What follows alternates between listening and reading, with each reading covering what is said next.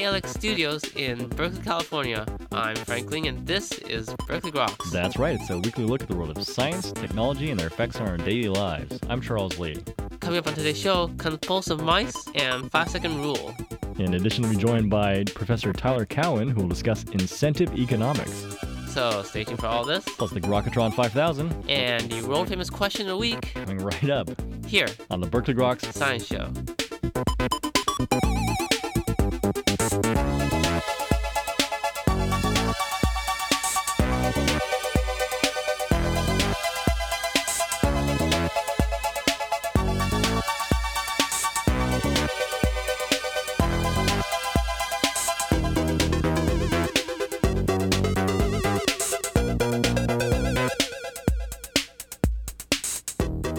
Welcome back to Berkeley Groks. I'm Frank Ling. And I guess that makes me Charles Lee. How you doing, Frank? Pretty hungry, actually. Pretty hungry? You didn't get enough on Christmas yesterday? Must have been eggnog or something. That was a little bit too much for me. Well, you always feel a little hungry after some eggnog. I'll tell you that. So speaking of food, do you think the 5-second rule applies to Jell-O? 5-second rule applies to everything in life, as far as I'm concerned. When to get out of a bad marriage. When to change your socks. So food contamination is pretty serious, and we can get it even from what we think are benign surfaces. Mm-hmm. An article in the Journal of Applied Microbiology shows that even if the surface is like wood or carpet, which suspect has been dry for a long time, up to 99% of the bacteria cells could transfer from the surface to whatever food had dropped onto it. And of course, this depends on how surface had been touched or disturbed in the recent time period. Even if you look at gummy bears or cookies that fell on tiles for 5 seconds, all of them became contaminated. And these include bacteria such as E. coli and Salmonella. So bad stuff, and even just 5 seconds is bad enough to get it to happen, huh? Yeah. Don't eat it or what? Make sure you wash it? The lesson here is if you drop a piece of wood, pick it up as quickly as you can and take a couple seconds to see if you think it's worth eating it or not. Okay. If you see it's all muddy and filled with slime mold, don't eat it. People want to learn more? In a recent issue of Journal of Applied Microbiology, volume 102.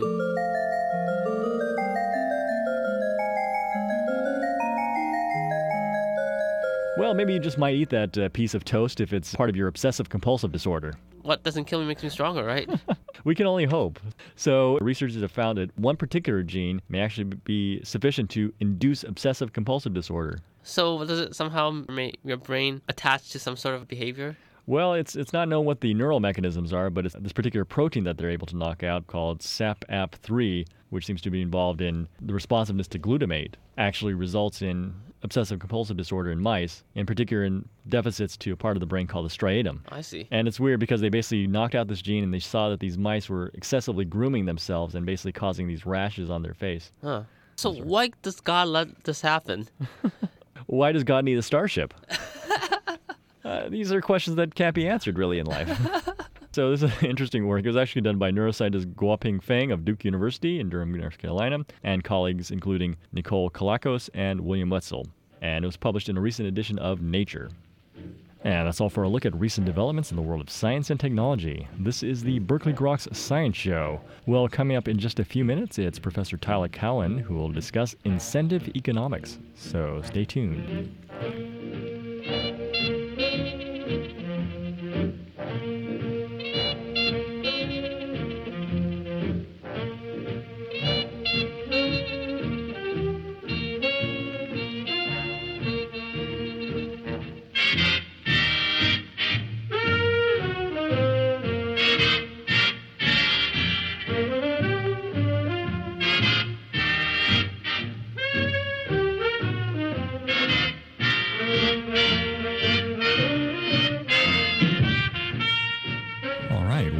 To the Groks Science Show. Well, life is full of constantly vexing problems, from should I walk out of this awful movie to where's the best place for Chinese food. While many of us leave the solution to these issues to the winds of chance, it may be possible to use economics to help guide our decisions. Well, join us today to discuss this issue is Professor Tyler Cowen. Professor Cowen is a professor of economics at George Mason University and the Center for the Study of Public Choice. He is author of numerous academic and popular works on the subject, including a monthly column for the New York Times, regular pieces for marginalrevolution.com, and numerous books, including his latest work, Discover Your Inner Economist, Use Incentives to Fall in Love, Survive Your Next Meeting, and Motivate Your Dentist. Professor Cowan, thank you very much for joining us today on the Grok Science Show. Thanks for having me on. Well, it's certainly a pleasure, and I think this is really a very fascinating and entertaining book. In the book, you actually argue that for most decision, the key is finding the right incentives, and often the case, this isn't money. Often people are motivated by self-respect or just the desire to have an enjoyable process in life. And if a business is trying to motivate its employees using only money, probably it will end up like Enron. So in part, my book is about economics, but taking into account the fact that people have emotions. Do you think that most businesses, they don't use the right incentives in their structuring? Most businesses don't think about it very carefully. There's a long-run process. If they totally mess it up, they go out of business. But most places could do better. What do you think is the key to finding the correct incentives for people? The key to finding the correct incentives is to look for cases where money and human values point in the same direction. That's how to do it in a business context. In a family context, it's often more that obligation, and you shouldn't use money at all. You shouldn't say, try to pay your husband or wife to lose weight. It's really more of an insult than anything else. And of course, in the family setting, you start out the book by a very interesting story about trying to get your daughter to wash the dishes. That's right. We tried paying her, and it backfired because she ended up feeling we were going to control her, and that if she would do this for money, we could pay her to do almost anything else, and she felt the need to rebel. That's an example of how you just can't buy and sell everything within a family. What do you feel are the most important dynamics within the family setting? I think just respect and a sense of obligation, and the best way to proceed is simply say you expect it to be done. And also to lead by example. Children most of all observe how a father and a mother treat each other, and they'll take their cues from that. I also discuss the idea of signaling, or what I call showing that you care. There are many decisions where a wife will ask a husband to do something or vice versa, and the request doesn't necessarily make any sense, but it's important to do it just to show that you care. So for the perennial debate about leaving the toilet seat up or down, for instance, or whether or not you should buy a product warranty, you can't approach these decisions without looking at human emotion. And often the best thing to do is simply show that you care. Trying to do the best you can and not always doing what otherwise might sound like economic sense. Think of buying a diamond ring as an engagement present. The whole point is that it's useless. If you bought your wife a vacuum cleaner instead of a wedding ring, this would carry very little weight. It's the same principle. In the book, you talk about a number of these issues. One of the interesting ones I thought was how do you actually attract data in the first place? How you use economic theory there? Well, this also goes back to signaling, that women tend to size men up and usually reject them within 30 seconds of meeting them. So if a man is not able to send off the right signals, whether it be looks or charisma or charm, then he needs to work himself into a setting where women get to know him for longer. But often the biggest enemy when we're trying to find a mate is ourselves. A big theme in the book is what I call self-deception, and that is we think we know what we want when we really don't. So often people will think, well, my mate has to be tall or short or love dogs or love cats, whatever. But a lot of this is just illusion, and people should just be more open and not always think they know what they really want. You also argue against the adage of playing hard to get. Yeah, I don't think playing hard to get, taken alone, gets you very far. The key is really to get noticed in the first place. So playing hard to get is too easy. Really the key is what are your effective signals and how will other people respond to those? I think that's a better way to think about the problem.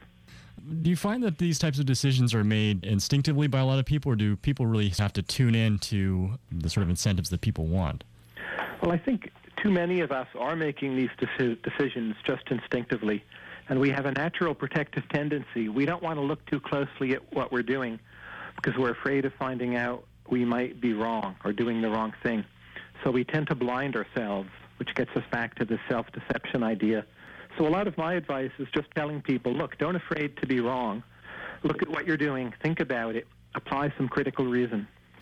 How does one balance one's own incentives with, I guess, another person's incentive for sort of a mutually beneficial outcome? Well, I think often in life the best economic advice is simply to be a nice guy and to be more humble, that the real power of human beings lies in their ability to cooperate, and you have to signal to other people that you are an effective cooperator. and they should want to cooperate with you. So typically, just start off a relationship by unilaterally cooperating, and more often than not, you'll find reciprocation. One of the interesting other stories that you talk about here is where to actually find the best food in a foreign country. Well, there's a fairly simple rule. It also applies to cities you don't know so well, and that is look for competition, strength in numbers. Milton Friedman's idea that economic competition, it improves quality and lowers price. So if I'm in Chicago, I do know Chicago has a lot of Mexican restaurants, so if I don't know exactly where to go, a good rule is go to a Mexican restaurant. It's almost certainly pretty good. And they have to compete against each other. If a Mexican place were not very good, it couldn't survive. But if I'm in Virginia, we have relatively few Mexicans, many more people from El Salvador. It's a better recipe to choose El Salvadoran food, but it's, again, the same idea. Look for competition. I see. You also argue that looking for economic disparities is an indicator. That's right. When there are a lot of poor people cooking for some number of rich people, the food tends to be very good. Poor people find cooking or opening restaurants as one good way of earning money and working their way up. It could be a way of reaching the American dream. So a country with a higher level of inequality will tend to have better food than a country where everyone's earning the same amount. You discuss when might be the best point to actually walk out a movie that's really bad. Well, I think a good rule of thumb there is if you're even thinking of walking out of a movie, you should walk out. And it's what economists call opportunity cost. There's something else you could be doing with your time, and your money is already gone. The reason people don't walk out more is simply because they're afraid to feel like fools for having spent the money. But again, this idea of just applying a little more critical reason and getting to a better decision, it means you probably ought to go. So one's actually getting sort of negative utility out of the added time that one's spending in an awful movie. That's right. And I've been in many situations. I sit there, I'm wondering, should I go, should I stay? And the times I've stayed, the movie doesn't really get better after a certain point. You simply need to know now's the time to go. If you want, walk into another movie in the same multiplex. Or demand a refund, perhaps. Well, you don't always get a refund if it's just that you didn't like the movie, but at least get your time back. So really the problem is people feel like they're too heavily invested in situations, so they That's right. Yeah. And we need to know when should we feel invested and when not. And when it's your wife, when it's your child, your best friend, yes, you should feel invested. When it's a movie, you shouldn't. You should just go. Related to this whole issue is when to end a meeting, which for a lot of people can seem interminable. Well, a lot of meetings are too long. It's because people in the meeting, they talk too much. They eat up the time of others, and they don't care about this cost. A few simple recipes for making a meeting shorter. One is simply to ask everyone to stand, and others to hold the meeting over the telephone, even if you all work in the same office hall. People just get to the point more, the meeting's shorter. People save time. I don't find agendas useful in most cases, and people talk about what should be on the agenda. There are times when it can be important, but overall agendas are overused. It's too much process and not enough results. Another one of the very interesting stories you have here is how to actually visit and view a piece of art in a museum. You know, say you go to the Art Institute in Chicago. Most people feel overwhelmed. There are literally thousands of pieces of art. Hundreds of them are truly great. And pretty quickly, people tend to turn off the art they're seeing. So I think a simple rule is just always bringing the art back to yourself. And each room you go to, just ask yourself, if I were in this room and I could steal one piece of art and bring it home, which one would it be?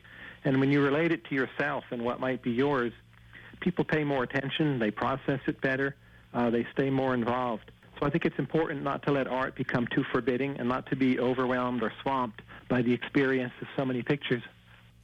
Sort of related to that is how does one try and attack a book that is a little too daunting or perhaps seems a little boring? I think often just start at the end is a good recipe. Or if you don't like it, just put it down. Your biggest enemy is thinking that you're supposed to like it. And then when you don't like it at first, you feel guilty and you avoid the whole situation in the first place. Just getting rid of the idea, I'm supposed to like these wonderful, noble, classic books. Chuck it. Find some you do like. Just read them. Read them how you want to. You know, there's a number of very interesting examples in the book. Are any of these your particular favorite? Well, I like the food examples because food is very dear to my heart. How to choose a restaurant, how to order, why the best food tends to be in places that are hard to find. If ever I hear of a person describing a restaurant and they say, it was so hard to find, I got lost on my way there, I tend to think, that's a restaurant I want to go to. Because I know then it's not for tourists, it's not for casual visitors. It's really for regular customers who know the food is very good. Do you think there are any keys to having more of an economic insight in terms of making decisions? Well, I think most people are afraid of economic insights. They think economics is about money. It's going to make them calculating, untrustworthy being, a lot of income, but are not very happy people. And what's important to do is to show that economics is really about the human emotions, and it's also for irrational people, and it's a way of having a rewarding life as well. I think most people are not, in fact, motivated by money. They're often motivated by status, or they're motivated just by the desire to have a good self-image of themselves. They want to feel they're doing the right thing. They want to minimize their sense of stress. They want to feel in control somehow. I'm curious, what do you think motivates you? I think curiosity motivates me. I think I take a great delight out of ordering my inner world and just listening to music or eating food or reading books. I'm fairly introverted. I think I'm very even-tempered. I think I can be happy on not too much money. That's how I view myself. Where do you think a lot of people go wrong in terms of their decision-making? Do you think that they just sort of focus on the wrong things, or? Well, I think a huge problem is this notion of self-deception, that we're so committed to thinking we're better than average. And if any information comes along that might puncture that feeling, we have to throw out that information. So we don't think critically about a lot of problems. I think that's the most common mistake. But also over-investing in this feeling of control, that when other people impinge on our sense of control, we tend to resent them, and we ought to react often a little more calmly. And people hold grudges and have disagreements over what's really nothing at all, and very often it boils down to the sense of wanting to feel in control. So we're running slightly out of time, but maybe to give some distilled advice for people in terms of thinking economically. Well, I think some of the most fundamental economic advice is to recognize the value of humility, realize that most problems in life are complex. There won't be completely simple answers. Look for the importance of context, and also learn how to think like an economist. Discover your inner economist, as the title of the book indicates. Indeed, indeed. Again, the book, Discover Your Inner Economist, Use Incentives to Fall in Love, Survive Your Next Meeting, and Motivate Your Dentist. Professor Cowan, thank you very much for joining us today on the Grok Science Show. Thanks for having me on. And you were just listening to Professor Tyler Cowan discussing incentive economics. This is the Berkeley Grok Science Show. Well, coming up in just a few minutes, it's the Grokatron 5000 and the world-famous Question of the Week. So stay tuned.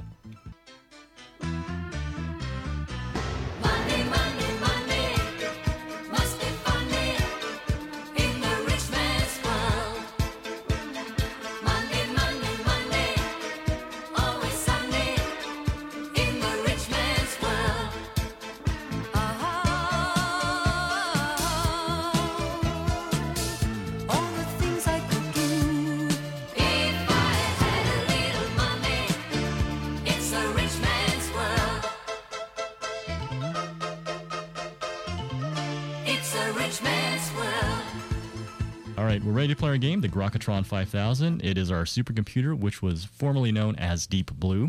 Today, the Grokatron 5000 has chosen the topic, What Motivates Them?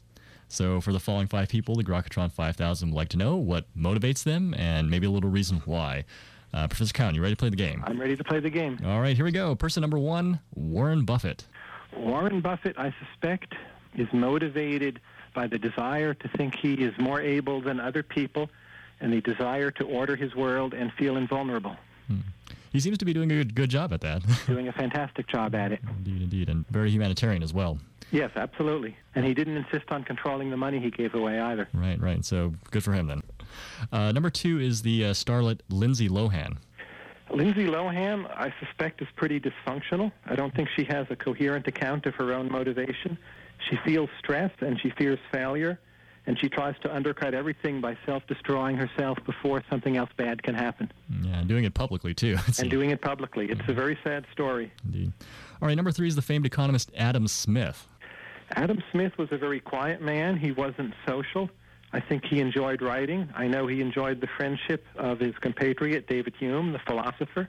I think in an odd way he wasn't very ambitious. He was someone who just wanted to put his ideas on paper. Very conservative as a personality type. Indeed, certainly in his theories as well. And he didn't marry, he didn't have children, he just wanted to do his own thing. Huh. Well, it's a very interesting personality. Number 4, the home run slugger Barry Bonds. I think Barry Bonds is motivated by fame. He's had more than enough money for a long time. He probably doesn't know how to spend it, and he wanted to break that record, and thus there's the whole issue of what substances he may have taken. But I think just competitive desire, being on top of the other guy, and recognition. Well, it certainly got him notoriety, at least. Absolutely. All right, finally, number 5 is the President of the United States, George Bush. Bush is very hard to understand. I did meet him once, and I thought he came across as extremely bright in person, though he doesn't on TV. I think some time ago he closed up his mind because he was afraid of failure and making the wrong decision. And I think he's motivated by sticking to his guns and wants to feel that he's doing the right thing, even when he isn't. Well, he's certainly sticking to his guns, at least. That's true. All right, well, Professor Cowan, I do want to thank you for sticking around playing our game. Okay, the game was fun. All right, well, thank you very much. And, Okay. and of course, your book is, once again, it is Discover Your Inner Economist, Use Incentives to Fall in Love, Survive Your Next Meeting, and Motivate Your Dentist. Thank you very much. Thank you. Bye. Lad, you're really wondering what picric acid is used for. You're coming over here, you're trying to start a big explosion. Well, that picric acid can be pretty explosive, very similar to TNT, but most usefully in histology for getting great-looking sections. And Forrest here with this week's question of the week. What's tannic acid? Does it make me tan? If you know or think you know what tannic acid is, email us at groks@hotmail.com. You won't win anything, but your furniture might last a little longer. And that's all for this week's edition of Berkeley Groks. Make sure you tune in next week for more from the world of science and technology. If you'd like to contact us here at Berkeley Groks, you can email us at groks@hotmail.com. For Berkeley Groks, I'm Frank Ling. And I'm Charles Lee. Make sure you also see us on the web at www.groks.net. Have a great afternoon and stay tuned for more music.